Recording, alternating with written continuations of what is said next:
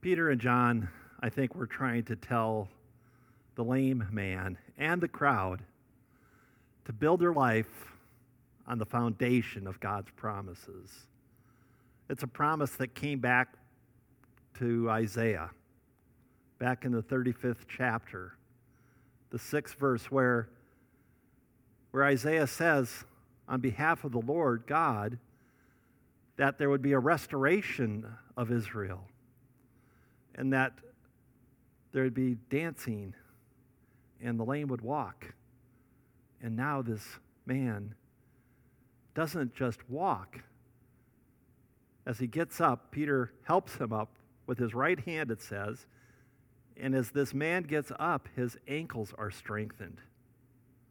And he can walk, and he can dance, and he can praise God. And then it says this in verse 8, that he accompanied Peter and John into the temple. Why is that so important?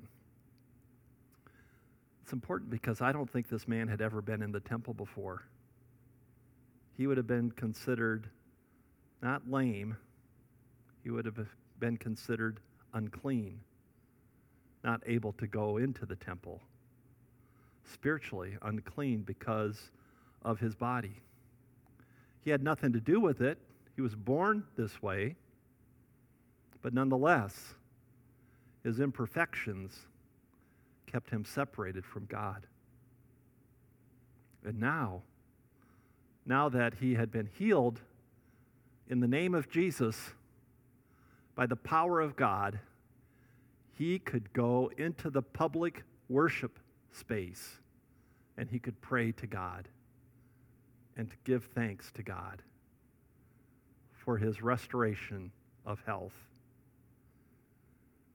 And I think God meant this man to not just be a single, solitary healing, but I think he meant this man to be a symbol for Israel, that God was coming to restore all of Israel, that the lame would walk, the blind would see, and we would all once again be able to gather and worship together. And frankly, I think it's a symbol for us today, because we are not able to come into this space. We are forbidden to come to this space to worship. And is that not also a symbol of our brokenness and our need for God? And so we are called to our knees so that we can be helped up like the lame man in the name of Jesus by the power of God. And as God lifts us up and restores us, he reminds us that what our future worship looks like in particular may not make as much difference as who we worship. When we gather, we will not gather to figure out what's the proper way. We will live according to the guidelines, but that's not our focus of worship. Our focus of worship is Jesus, who is the Messiah, who was crucified and was raised from the dead, who now reigns upon high on the right side of God, our Heavenly Father.